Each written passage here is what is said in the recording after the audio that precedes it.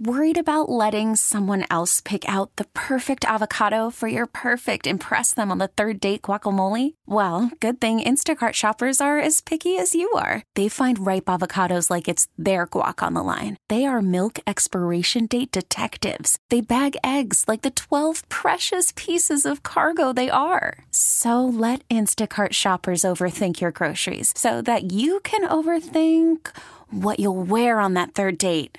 Download the Instacart app to get free delivery on your first 3 orders while supplies last. Minimum $10 per order. Additional terms apply. Andrew, first and foremost, can you just state your name and title, I guess, for the record? My name is Andrew Callaghan, and I'm the CEO of Channel 5 News. I love it. Gotta say, I actually really did love this movie, and I want you to remember how much I loved it by saying that I liked it more than the last Avatar movie that came out. Oh, that's a really high praise coming from you, man. I didn't even see it yet. Was it good? Keep it real. It's 3 hours long, so that's brutal. No, but in all seriousness, though, my first question for you is: I obviously you've been working on this for quite some time. When did you know that this was something bigger than one of your regular uploads? Just the amount of time it took and the amount of production that went into it. I think all the people involved, like, we had Tim and Eric, Jonah Hill, A24, HBO. There was so many great creative minds that were encouraging me. At the same time, they were giving me like constructive criticism throughout the process. So I think it was just that many rounds of feedback that turned it into what it is now. That's awesome. And obviously, you mentioned this is premiering on HBO Max. Yeah. HBO Max, I would argue, is a much bigger platform than YouTube because people actually have to pay to watch the content on there. So does it excite you that your content will be available to people who may be unfamiliar with your work? Yeah, the coolest thing about it to me is just breaking through from the title of YouTuber to filmmaker and director, just kind of, making that change. Yeah, I'm not going to lie. I had a really big smile at the end when it said directed by Andrew Callaghan. I was like, yeah, okay, moving on up. So now the film is poised to come out before the second anniversary of the insurrection. Yeah. Was that done on purpose? Yes. I mean, it actually premieres like on HBO itself on January 6th. So yeah. Do you think your doc does anything different from any other piece of media that's been released about January 6th?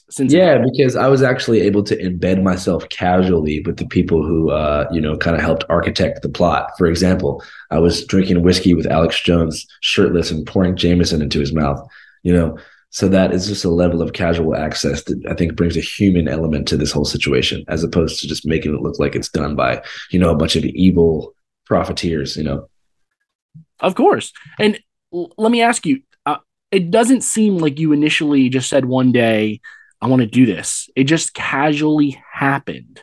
And I think that's what makes it different to me too, is that a lot of these things were just like casual interactions that kind of had small connections that you were able to piece together into this bigger picture, which I think. Absolutely.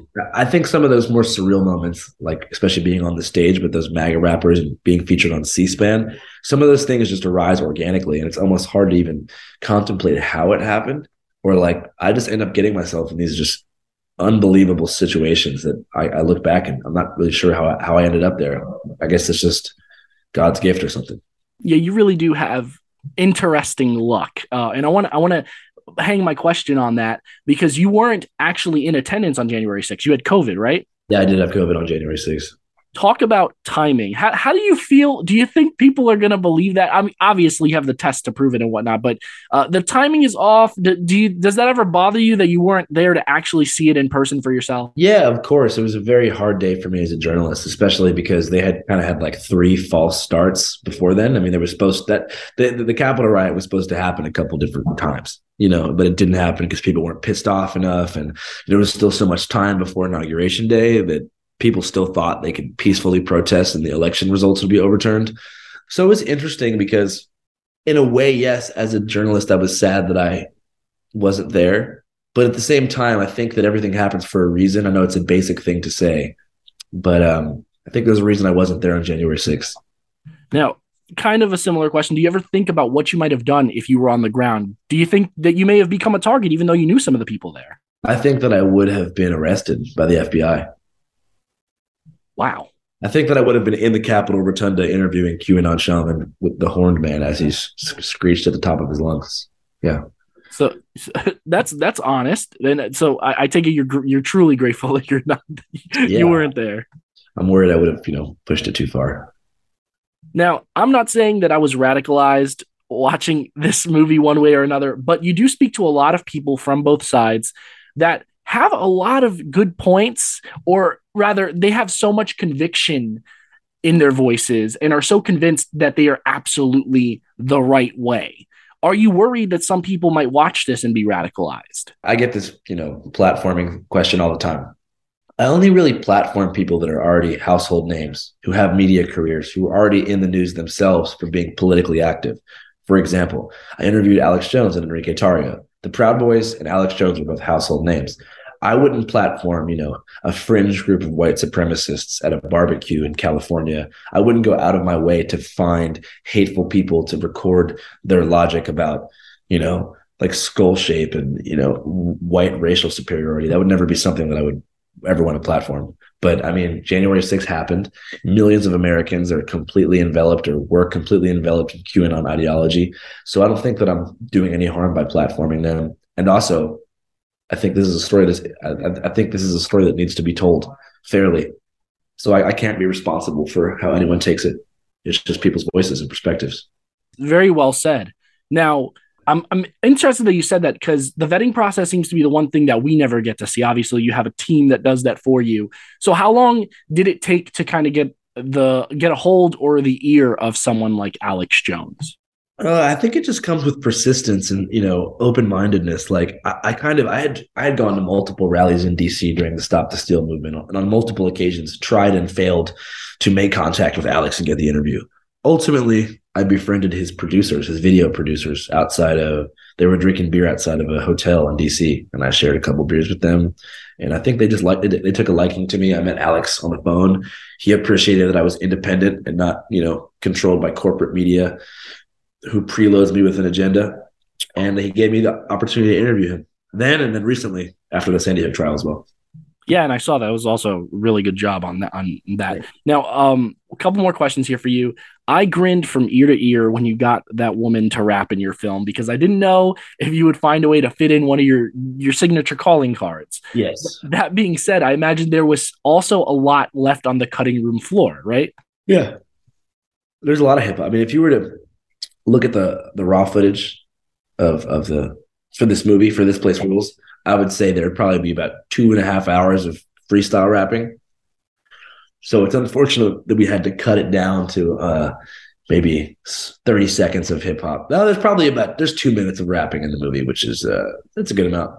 I'd prefer it to be around the 5 to 6 minute range though. Maybe here's an idea for your YouTube channel. Maybe you do a compilation of all the rap footage that you didn't have in the movie. That's a fantastic idea, man. One of my final questions: what's next? So now you have an even bigger platform. It seems like you're doing bigger and bigger things every day.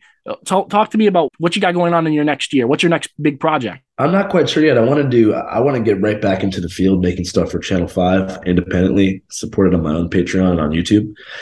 I want to cover some stuff around the border regarding immigration and the border crisis. I know there's a lot of stuff that I haven't covered that's been happening in the past couple of years. I've read about some stuff happening in El Paso now on the El Paso Juarez border. I'd like to do more stuff like that, cover more subjects related to migrants and immigration. That sounds awesome. Can't wait to watch it.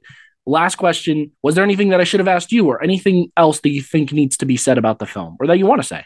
No, I think you've done a great job. Thank you. I learned from the best watching you. No. Yeah, thanks.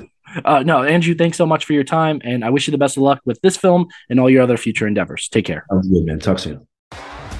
T-Mobile has invested billions to light up America's largest 5G network, from big cities to small towns, including right here in yours. And great coverage is just the beginning. Right now, families and small businesses can save up to 20% versus AT&T and Verizon when they switch. Visit your local T-Mobile store today.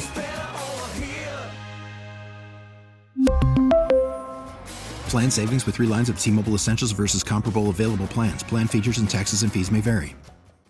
We get it. Attention spans just aren't what they used to be. Heads in social media and eyes on Netflix. But what do people do with their ears? Well, for one, they're listening to audio. Americans spend 4.4 hours with audio every day. Oh, and you want the proof? Well, you just sat through this ad that's now approaching 30 seconds. What could you say to a potential customer in 30 seconds? Let Odyssey put together a media plan tailor-made for your unique marketing needs. Advertise with Odyssey. Visit ads.odyssey.com.